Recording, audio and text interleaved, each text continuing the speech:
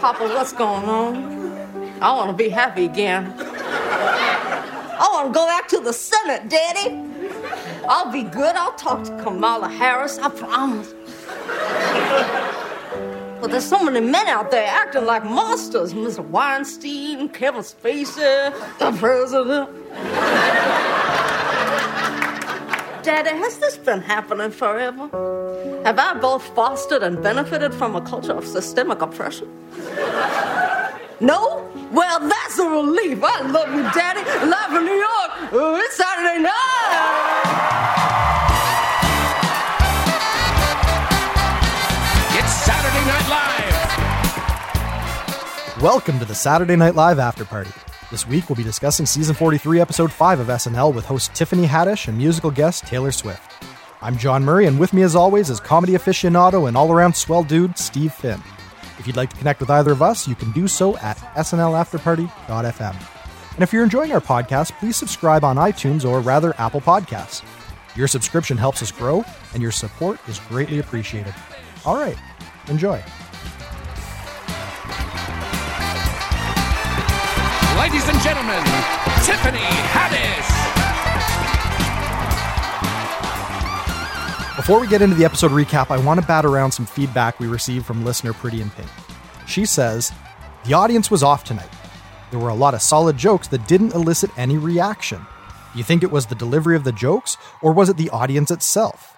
Personally, I believe that when a megastar like Taylor Swift shows up as a musical guest, it's possible for the audience to be composed of fans who are waiting in line to see her, rather than the comedy itself. All right, Steve. So do you think the audience tonight was a little lopsided because Taylor Swift was in the house? Do you think that affected the energy of the show? Yeah, that would be my guess as well. So I'm in full agreement with Pretty in Pink. Okay. I didn't actually pick up on it myself. When the cold open started, Beck was particularly fumbly. So I noticed that right from the get-go, there were a couple jokes where he actually paused for applause. Like he thought he had hit the joke and he thought the audience was going to react, and it just went over their head because he just didn't run at it the right way. Yeah. So I did notice a couple of those things, and I just chalked it up to a really fumbly delivery. I didn't think too much about the fact that there was probably just, a lot of Taylor Swift fans that maybe weren't as into the politics of the cold open. So I had a totally different take on it, but I think Pretty in Pink might be onto something. Now, in hindsight, looking back on it, it seems like throughout the night, there were a few moments where there was some content that probably would have played for an older audience, or maybe, I don't want to say a more sophisticated audience because there's nothing wrong with Taylor Swift fans, but probably would have played for a more traditional SNL audience that maybe we weren't getting as much reaction from tonight. So yeah, there could be something to that. And it's not just how insanely popular Taylor Swift is, but also how popular she is in contrast to Tiffany Haddish. Yeah, no, I'm sure if someone actually surveyed the line, it would be 10 Taylor Swifts to 1 Tiffany Haddish that would have been willing to camp out in, 20-degree weather there last week. So yeah, there was probably a lot of Taylor Swift fans that were willing to endure, whereas maybe not so much for Tiffany Haddish. But considering how she performed tonight, if she ever comes back, I have a feeling she'll probably have a much bigger cheering section. Yeah, for sure. Next time. Yeah. And with that said, let's just jump right into the show. Cold open. Alabama Senate candidate Roy Moore is asked to play ball with the Trump administration. This wasn't bad. There was no Trump, which is fine. We don't have to see him all the time. Yep. And yeah, I totally think they went with the right piece of news. We've been seeing a lot of sexual misconduct coming up in the news from people in the public eye. So it addresses all that, while also keeping it political, which is, how cold opens are going these days. Sure. I felt like it was probably good in concept, but I was having a lot of trouble with just how fumbly it was. It was fumbly. Yeah, it was very fumbly. So that hurts it right out of the gate. It saps a little bit of the energy. So it's a little bit harder to invest in the jokes. And so I didn't take much away from it. Generally speaking, I'm finding the political cold opens to not really be generating a lot of laughs. They have a few good moments, and Kata's session, she's always got a little bit there, particularly with how smitten she was with the Alabama hijinks of Roy Moore. I liked that they were like kindred spirits, but she still had to be the enforcer of the administration. I thought there was some humor in how they were framing things, but it was just a whole lot of material for a few jokes and a lot of fumbling in between. And so for me, I'm not going to count it as a win. Yeah, and they're going the way of the Chicago Bulls in the 90s, Okay. where their game plan was just pass the ball to Michael. Sure. In this case, it would be passing the ball over to Kate McKinnon. Right. It ended up being a one-man show starring Jeff Sessions by the end of it. And, that stuff was funny, but it just seems a little bit shoehorned. Yeah, I could see that. I think that what they're probably saying is, well, we don't have Alec this week, so what is our next best option for an instant crowd pleaser? Mm-hmm. And so that's where, obviously, yeah, you're right. This is where Kate's going to be able to come in and save the day, hopefully. But she still needs the material. It still needs to have a hook. It still has to have an angle. There needs to be a little bit more there. And I just don't feel like they have a really good beat on what's funny with politics right now. So yeah, even Kate, I don't think was quite able to get this working as well as I think we would have liked. Yeah, and SNL is lucky to have cast members like Kate that can elevate stale, uninspired material. Right. But at the same time, you don't want them to have that set of training wheels on. Yeah. Yeah. All right, so let's not dwell anymore on the cold open. Let's jump into the show. So for the monologue, we get Tiffany Haddish offering some tips about Yo Thang Thang and how to get your money's worth from a $4,000 Alexander McQueen dress. This is pretty much stand up, and she's out there carrying it on her own. What'd you think? Did she pull it off? I think so. And pulled it off in her own way. Mm-hmm. I can see why she's getting popular and why what she does is catching on, because Sure. she's got this infectious, lovable energy. That's what it is, yeah. Yeah. A lot of her jokes it's not even like funny thoughts or observations. It's just funny delivery. Yeah, there's attitude there. There's sass that's helping to sell a lot of the material. Yeah. And that's not a dig at her. That's, there's a lot of value in that. Yeah, I liked it too. I liked it a lot. I'm thinking about Larry David last week and how I just kind of felt like that wasn't coming together, or he just wasn't able to kind of make that material soar. And then I look at what she was bringing this week and the energy, like not just in the delivery of the jokes, but she just decides to bring it home with this like over the top Southern religious revival dance thing. And yeah, she owned it. She totally had command of the stage. She had people's attention. She had the energy that you were talking about, and it really, really worked. And I thought it was a lot of fun. I was laughing out loud with a lot of her material, and that's not too bad. Not too bad for a first timer. Yeah. And she's so cute, but she's also so gangster. Yeah, there's a bit of edge there. Yeah. Yeah, totally. Moving on. Our first live sketch. During a Death Fight 12 tournament, Pone Donkey accidentally chooses Boo Boo Jeffries as his fighter. I think we were both of the age where we were growing up with Mortal Kombat. Right. Absolutely. Anybody who is our age and grew up with that knows that's exactly where they got the visual cues for this. Yeah. It's spot on. They're even, referencing specific characters. But yeah, that's why I love this sketch, because they got so many of those subtle details of that game correct. Like the looped stance that kind of plays over and over. And it starts to get repetitive if you let them stand still too long, because it's just like a 3-second little head nod or something. Yeah, the little sway back and forth. Yeah. Yeah. Or as, Boo Boo Jeffries does with that. I don't know. It was like that Kevin Hart dance when he was that little girl as the Pope. All right. That little actress. Now I'm going to use that as an opportunity to jump in here for a sec. So a couple points here. First off, Mikey Day. He was on Seth Meyers a couple weeks ago, and he mentioned that this was actually a sketch that him and Brian Tucker worked on for a Kevin Hart episode a few years ago, where the whole notion was Kevin Hart is going to be the over-the-top character in the video game, and his superpowers are going to be, the ridiculous, enthusiastic things that Kevin Hart would say. Okay. And they inserted Tiffany Haddish because she's got, a similar infectious energy where she could sell those kind of ridiculous combo moves or what, the things that they want her to say and sell. But this is a repurposed sketch that never made it out of the writer's room previously, but he finally was able to find a host that it was a good fit for. So anyways, that's a little bit of the backstory on that guy. Well, yeah, I could totally see Kevin Hart doing that. Mm-hmm. Like that would be right up his alley. So makes sense to me. Yeah. So if anyone's interested, I'm going to put a link to the Seth Meyers interview where Mikey Day is explaining the genesis of that sketch and talks a little bit about what they were hoping to get Kevin Hart to do in it.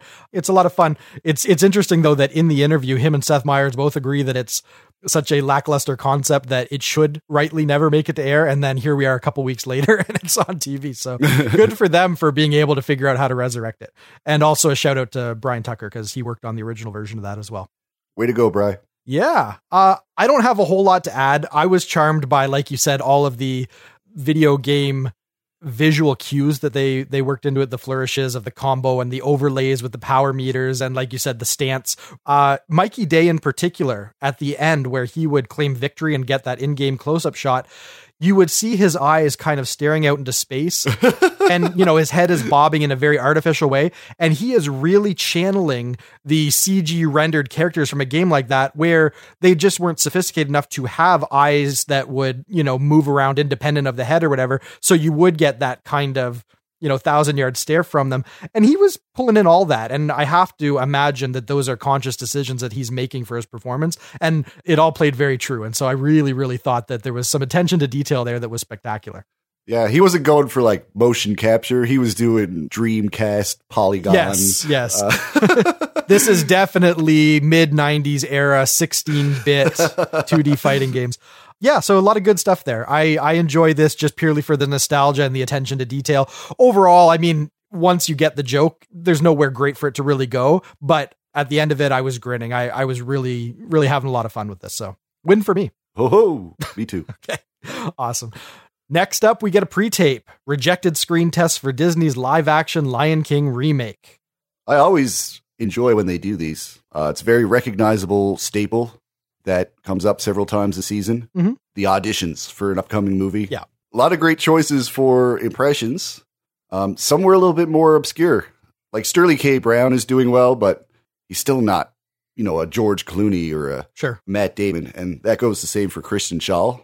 That said, they were excellent impressions.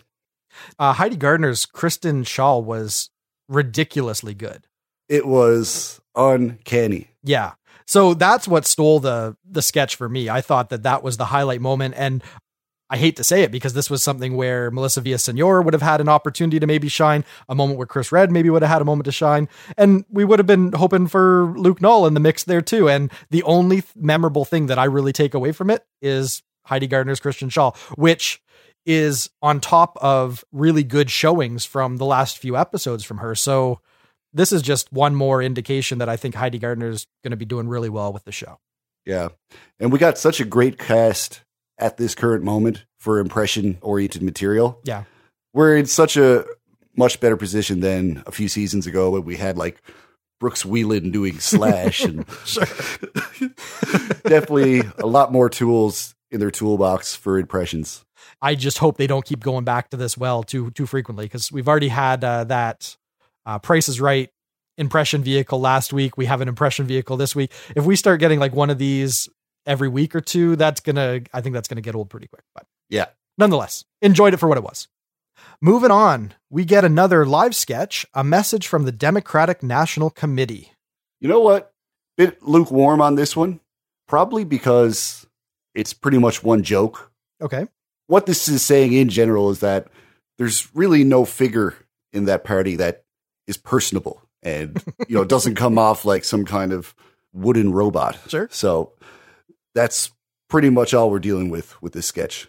Yeah, I thought it wore thin pretty quick. I enjoyed the observation as well. Like, they can't even make themselves relatable under the best conditions where people would want to flock to them. Yeah. But there wasn't a whole lot else to latch onto. And even weaving in the Hillary storyline where she's going incognito to try and rally support for another run in 4 years, or bringing back Bernie Sanders and him being too cranky and unwilling to give up his, youth vote. None of that was just like exceptionally interesting. So more than anything, I think I was just kind of bored by it. Like, it wasn't bad. It just wasn't really exciting, or it just didn't catch me off guard and say, oh, wow, that's so fun and smart that I'm really happy that they figured out a really fresh idea of how to present, the Democratic Party. I just didn't really walk away feeling like there was anything memorable about it. So, No, because we saw it so many times. It was the main joke to go to with Hillary. Yeah. She's out of touch. She's unrelatable. Yeah. Yeah. And we saw so much of that when Hillary was running. So it is definitely not fresh. It just makes you wonder, like, are they just lacking vision in their political comedy writing right now? And I feel like that's probably a big part of where the hole is in the show right now. So anyways, this didn't make me feel great about what the show's producing politically, but I'm not going to say it was bad by any stretch. It was perfectly serviceable. Just, not anything terribly interesting for me. Yeah. Agreed. All right, let's move on. We get another pre-tape. Jost and Beck plot a love trap during the annual SNL Masquerade Ball, our latest outing in the Saturday Night Live cinematic universe. I love when David Lynch comes to guest direct these sketches. Just the surrealness that goes through this, Oh, like sure. the SNL Masquerade and just how fast this kid is growing up. And Little Lauren's off to college. Yep. yeah, and they seem to get even more bizarre Mhm. every time they put out one of these. And I'm just loving this series. Yeah, I think they've found that they can push things a little further and people are going to eat it up because the more it can stand in stark contrast to how the real life versions of the SNL, production and crew and everything would actually behave in real life, the more they're able to diverge from that ridiculousness contrasted with how realistic everything in it looks is so much fun. Yeah. Yeah, that absurdity is really, really fun. And it isn't getting old. Every time they revisit this, I'm still loving it. So yeah, this was definitely a win for me. One of the high points of the night, actually. I find these so charming. Yeah, and I was amazed at Beck's impression of Leslie. Like, I was like, whoa, who is that? I don't even know. Sure. Yeah. It is kind of a trope of the real sort of movies that they're playing up here, where you should be able to recognize someone under the mask quite easily, right? Like it's just a mask covering the eyes, but for some reason, all the intrigue is able to play out without anyone getting wise to who the real people are. That does happen in movies where, yeah, there's just no way that in real life they wouldn't be revealed. Yeah. A lot of fun. Again, just that absurd stuff that's so over the top that, yeah, it's so enjoyable. Totally. What'd you think of Taylor Swift? Tonight she performs Ready for It and Call It What You Want. Yeah, I thought they were good tunes. I could enjoy a little bit of Taylor Swift, in a small dosage, Okay. but I do like her. Sure. I do think she's a great performer, writes good songs. But aside from that, I enjoyed the set design and the production quality of the stage on both songs. Good lighting, more so in the second one. First song, Ready for It, with those 4 dancers. Mhm. I thought it was really effective for how simple it was. Sure. But it didn't feel simple. Felt pretty energetic to me. Yeah, it was just done with the right amount of style Okay. to keep it interesting. What'd you think of the second song? Thought it was great. Yeah. I enjoyed it. And that's the thing. I like her higher energy songs, and I also like her ballad type songs about heartbreak and Sure. all those young lady things that happen. Okay. You can relate. It speaks to you. No, I just like to hear it, I guess. Yeah, fair enough. I enjoyed the second song a little more than the first. Like the first one, it was interesting to watch. Like there was a lot of energy and a lot of performance. So, that was engaging. But the second one, it kind of felt like what I would have expected to hear in a coffee shop in the mid-90s. And I kind of liked having that vibe, a little bit stripped back. It's still like a pop song at its core, but it just felt a little more sincere how they were presenting it. And I kind of liked the presentation of it. Yeah. There was something that kind of warmed my heart about what I was seeing. So yeah, I thought that was pretty good. Totes. All right, let's take a look at Weekend Update. For the opening salvo, Che decides he needs to give Trump some props for a solid tweet burn response to Kim Jong-un. And then Jost and Che go on a sex monster rant. Some interesting material tonight. What'd you think of the opening salvo? Pretty good. Mhm. Definitely enjoyed Che throwing Trump a bone, Yeah. admitting that that short and fat comment was kind of actually funny. Yep. This is how Che feels about Trump. Like, if you've seen his stand-up, he says that he likes Donald Trump. Mhm. He doesn't think he should be president, but he's someone he would want to hang out with just to laugh at the stuff that comes out of his mouth. Sure. So it doesn't surprise me that he would enjoy this kind of stuff coming from Trump. Sure. Gotcha. Yeah, I thought this was pretty solid. I enjoyed it. As much as I love Louis C.K. and I hate, the news that broke this week, I do think it was pretty good that they didn't shy away from including him in all of the, sex scandal stuff that they were joking on tonight. He's fair game at this point, and that's a real shame, and it breaks my heart to see it. But I think all the sex monster jokes were perfectly appropriate for the craziness that's unfolding right now. And yeah, I thought they were pretty on point. Thought their delivery was sharp. Thought everything was really good about the opening salvo. Yeah. And they were going to touch on it. I mean, we lost half of Hollywood since last week. Yeah, it's just that Louis C.K. is kind of like a friend of the show and a New York comedian. Like there's a lot of kinship there. Yeah. But, fair's fair. And they decided to go full steam. And I think it worked. I think it worked really well. Definitely, he had that coming. You can't really complain after what's come out. Yeah, totally fair, totally reasonable. But funny jokes. I think that's what made it work for me, is that the material was pretty solid as far as I'm concerned. For that kind of topic, I felt like they found a few good moments there. So that worked for me. Funny jokes. Yep. Funny. First feature, Cecily Strong comes out as Claire from HR with her annual sexual harassment guidelines seminar. Yeah, I really liked it. Cecily came out with very flustered energy.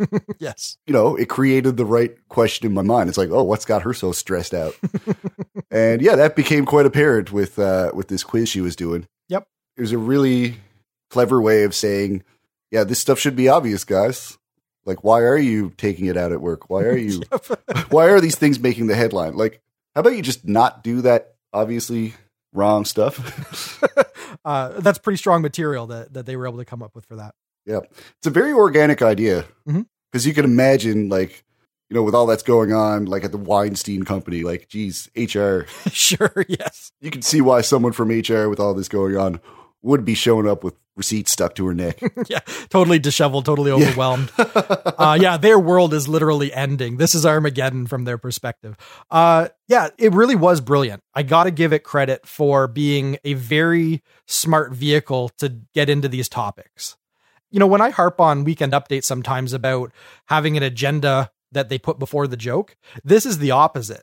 This is where, yeah, they have something that they want to say and it needs to be said and it is the headline of the week and it really is important that they figure out a way to comment on something, but they find something really inspired to wrap it in so that the joke is still there. It's not just a rant. It is a way of presenting these ideas in a funny, palatable, digestible form that you walk away feeling almost like educated and amused at the same time. Yeah. And that really is the genius of what they were able to come up with here, that they can't always get it exactly right. But I felt like this really was that balance that I hope to see from Update when they have a heavy topic that they need to get into. For sure. So this was a serious win for me.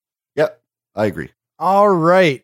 After that, we get a quick little walk on. Chris Redd comes out to herald Tiffany and her expensive dress, and that kind of just like comes and goes.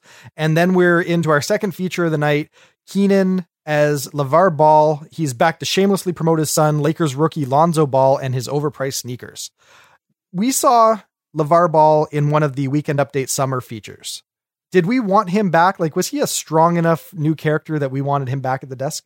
I liked him the first time, but I feel like this time around, it was even better. Okay. I was really into this one. I thought it was hilarious. Keenan was on fire.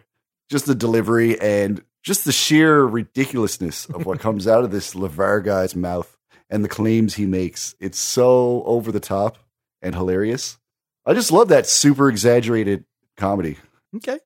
Keenan definitely sells it. No doubt. There's not a lot of people that could make this material work as well as he does. He has that energy and commitment that just really makes it fly. I don't need to see him again. I enjoyed seeing him. I have a feeling that there's not a whole lot of new directions they can take this character. So if we don't see him again, I'm okay with that.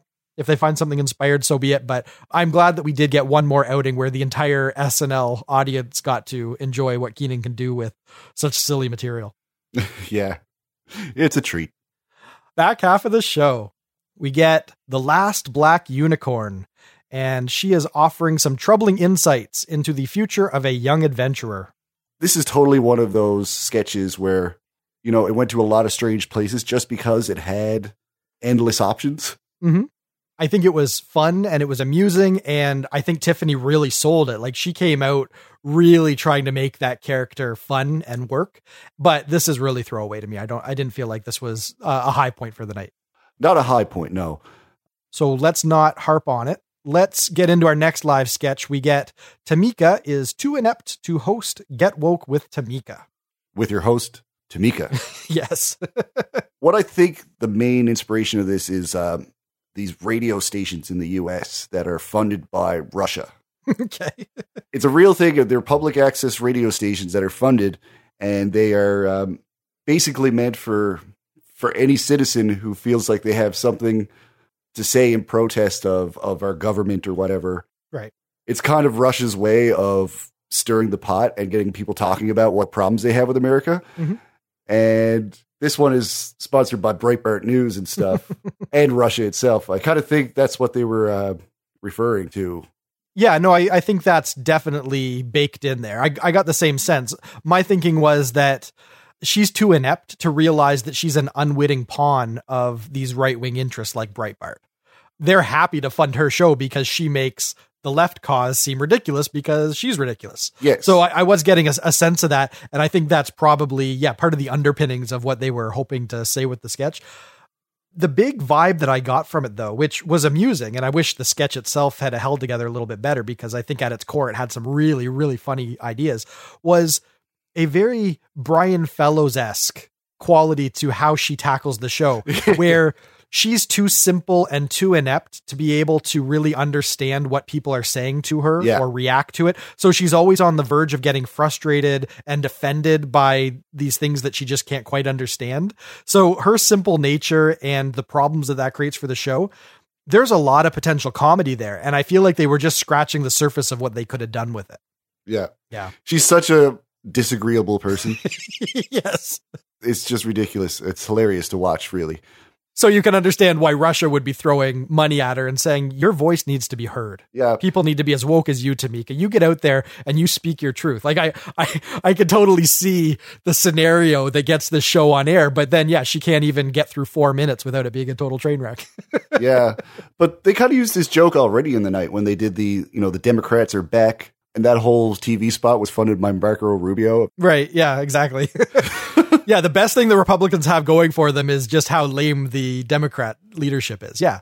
Some very interesting takes on progressive democratic ideas in the show tonight, which is interesting when you see that on SNL. You don't get a lot of it. So yeah, when some of that pokes through, it's kind of neat to see. Absolutely. Yeah. Just to put a bookend on Tamika, I'm going to call this a marginal win because I thought conceptually there was a lot of really great stuff going on, but between Leslie's flubs and just kind of how disjointed a lot of it kind of played out, it didn't feel like they quite took this to where I think it needed to go to really be a great sketch. I would love to see it come back though, because I feel like with a little fine tuning and a little bit of time for the writers to wrap their heads around just how funny the Tamika character could be in derailing her own show. I feel like there's probably more avenues for them to go down. I'd love to see it again when they can really zero in on that. Yeah. Moving on. We get another pre-tape. 2 researchers use unorthodox methods while teaching a dolphin to speak. I was disturbed, man. Yeah? Okay. Yeah. They kind of like danced around what they were doing.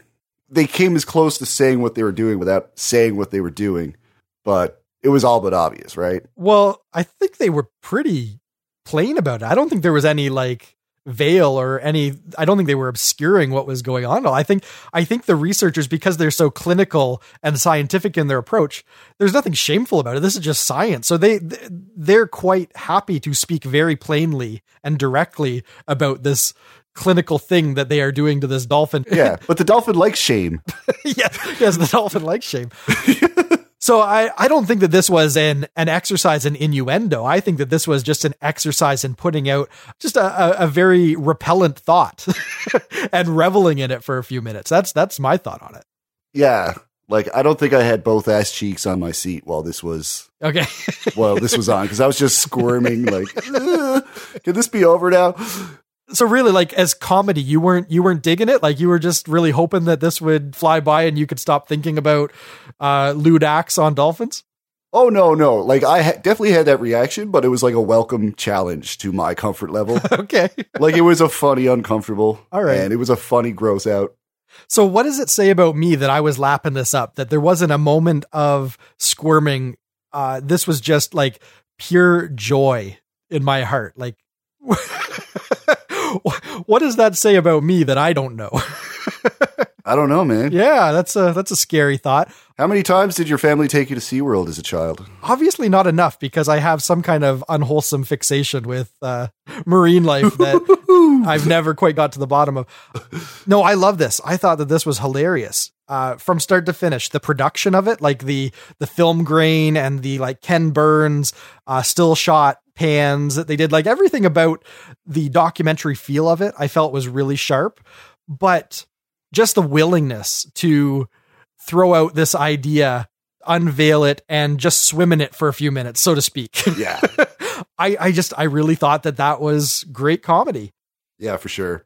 Before we move on, though, I have to give a shout out to Reddit user Lila2398 because they brought to my attention the fact that this sketch is based on an actual BBC documentary, and the subject matter is very, very true. Not just that, in the 60s people trained dolphins to speak, but that one of the methods that they used to help the dolphins to learn was in fact this very act. So this is not as absurd or outlandish as you might think, that this is actually something that took place. And the fact that they frame this as a BBC documentary is not an accident. They are spoofing a legit BBC documentary that deals with that exact subject matter. So there's a little food for thought. Yeah. And also a quick shout out to Anna Dresden, who wrote this with Adi and Kate. I think they really, really had some fun with it, and I appreciate it. A lot of good stuff here. Moving on, we are at our 10-1 sketch, and it's Whiskers Are We. We are very familiar with Whiskers Are We. It is a drop the host next to Kate and let stupidity flow for 3 minutes. Did we want to see this? Is this how we wanted to end the night? What are your thoughts? I just really like cats. Okay, yes, we've established that. You are most definitely a cat person. I love my little kitty. My little kitty cat. Little kitty cat. Yeah, these are always fun. It's very much a formulaic sketch, although they did throw in a new element with Cat Williams. But yeah, I always love these sketches because they anthropomorphize all the cats with, instead of describing their temperament or their coat, they have all these very strange adult human failings. Yes. Human failings. Exactly. So it's simple, but it makes me laugh. Yeah, this is a pretty easy sketch. I never give it high marks because it is very much the paint by numbers, just drop the host in. And, there's nothing really great. There's nothing really reinvented each time they come back to it. So it's fun. It's always amusing. You can never know what the cats are going to do in any given moment. So the chaos of having all those animals on the stage is always amusing. And, Kate took a swipe tonight, so, that got a gasp from the audience. There's always fun things to take away from it, but this isn't brilliant. So I can't give it high marks, but I can say, yeah, it's always fun. It's amusing. I enjoyed it. You know what? When that Sphinx was put into her arms, I could just see in that cat's face that it was going to go off. Yeah, I had a feeling, man. Yeah. I was like, that cat, nobody really likes those kinds of cats anyway. Those hairless cats freak everybody out. Sure. And this is definitely not good PR for them. Yeah. Their adoption numbers are going to plummet now. The show has done a terrible disservice to all the hairless cats that are going to be, well, yeah. we don't need to say what their fate's going to be if they're not adopted, but anyways. Yeah. Okay. And that is our rundown. Before the good nights, they throw up a title card in memoriam of George Corrado, who was a production sound man at the show. So that's obviously something that we'd want to just briefly call attention to. We appreciate everyone that puts in their time in trying to make the show great. And when someone's lost, that's always a tragedy. And so we wish his family well. Yes. And I second that. Yeah. Moment of the night. Yeah. My moment of the night is going to the Kristen Schaal impression that Heidi Gardner did in the Lion King pre-tape. Yep. Just so spot on. The way she held her face, the makeup, the voice, the delivery. It was crazy. Yeah. So that's my moment. Yeah, it's mine as well. And I'm glad you picked it, but I was going with it regardless. This was just another stunning moment from a featured player at a time when it's so critical. Like, these are the make or break moments where someone's going to establish themselves and make it obvious to the producers of the show that there's no way that they should even consider maybe not bringing them forward for another season. And she's doing it at this point, like with the amount of versatility that she's showing. She came into the show with an original character that landed pretty well for a 10-1 sketch. She followed it up with a really great Weekend Update spot that also landed really well, that shows that she really can zero in on tropes. And she can bring that kind of material and really generate for the show. And then tonight she's showing that she's got serious chops just as a pure impressionist. And can you ask for more from a featured player than that? I think she's doing really, really well. Yeah. Yeah. Really happy to see that. You always want to see the featured players come into their own, and it's neat to see it happen this quickly. Yeah. Best sketch.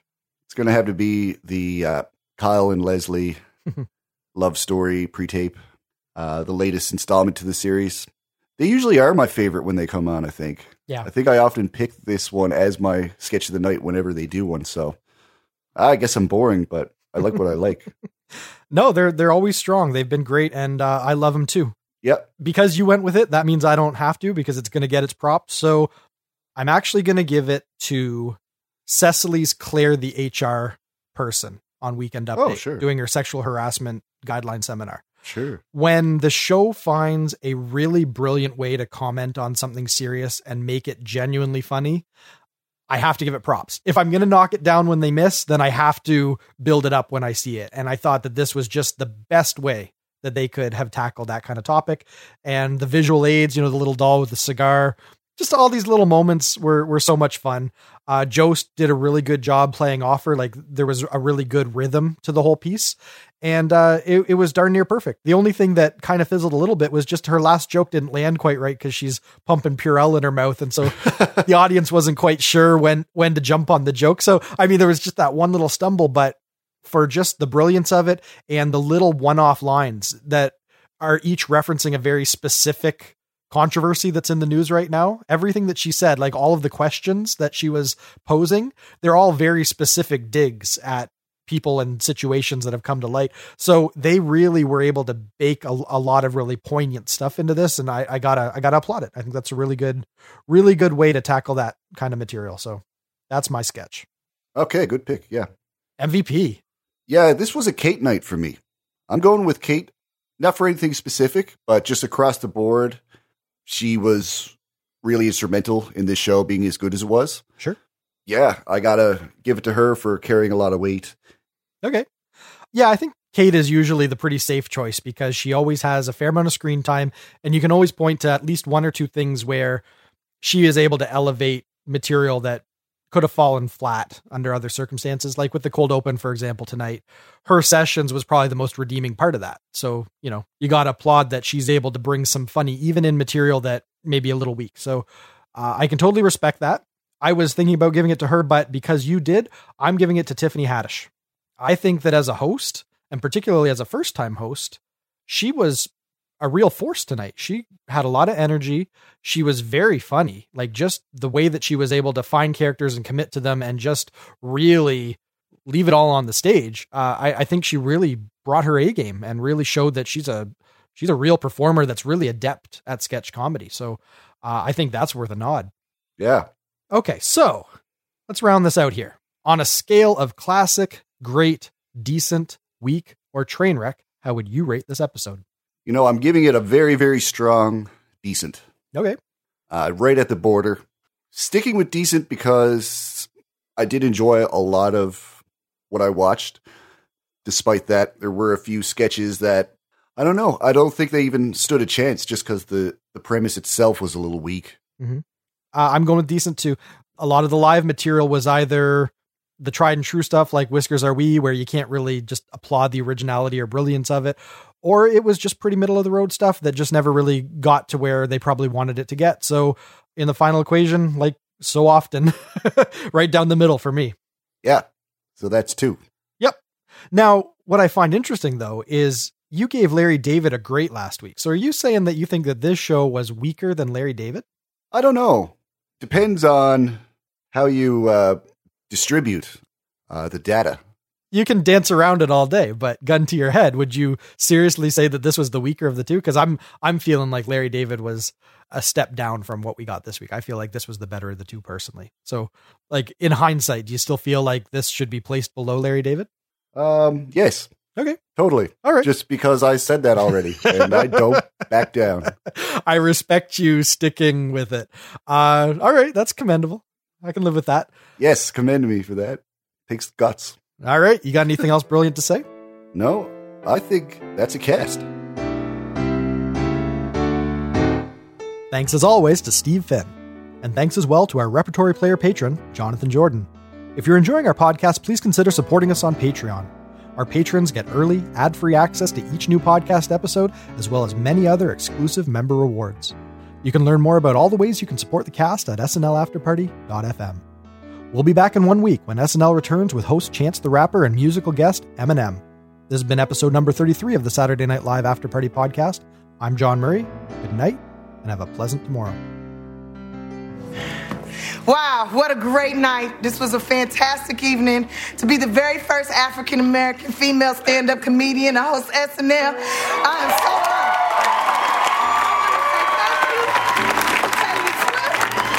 Thank you, Larry David. Thank you, Grandma. Thank you, my social worker that David got me into comedy. And thank you, Lord Michael, for letting me be here. Yes, and thank you to this awesome class.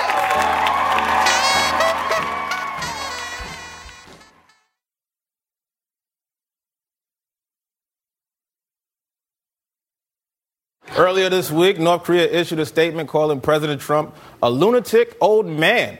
And a few hours ago, Trump responded by tweeting, "Why would Kim Jong-un insult me by calling me old? I would never call him short and fat."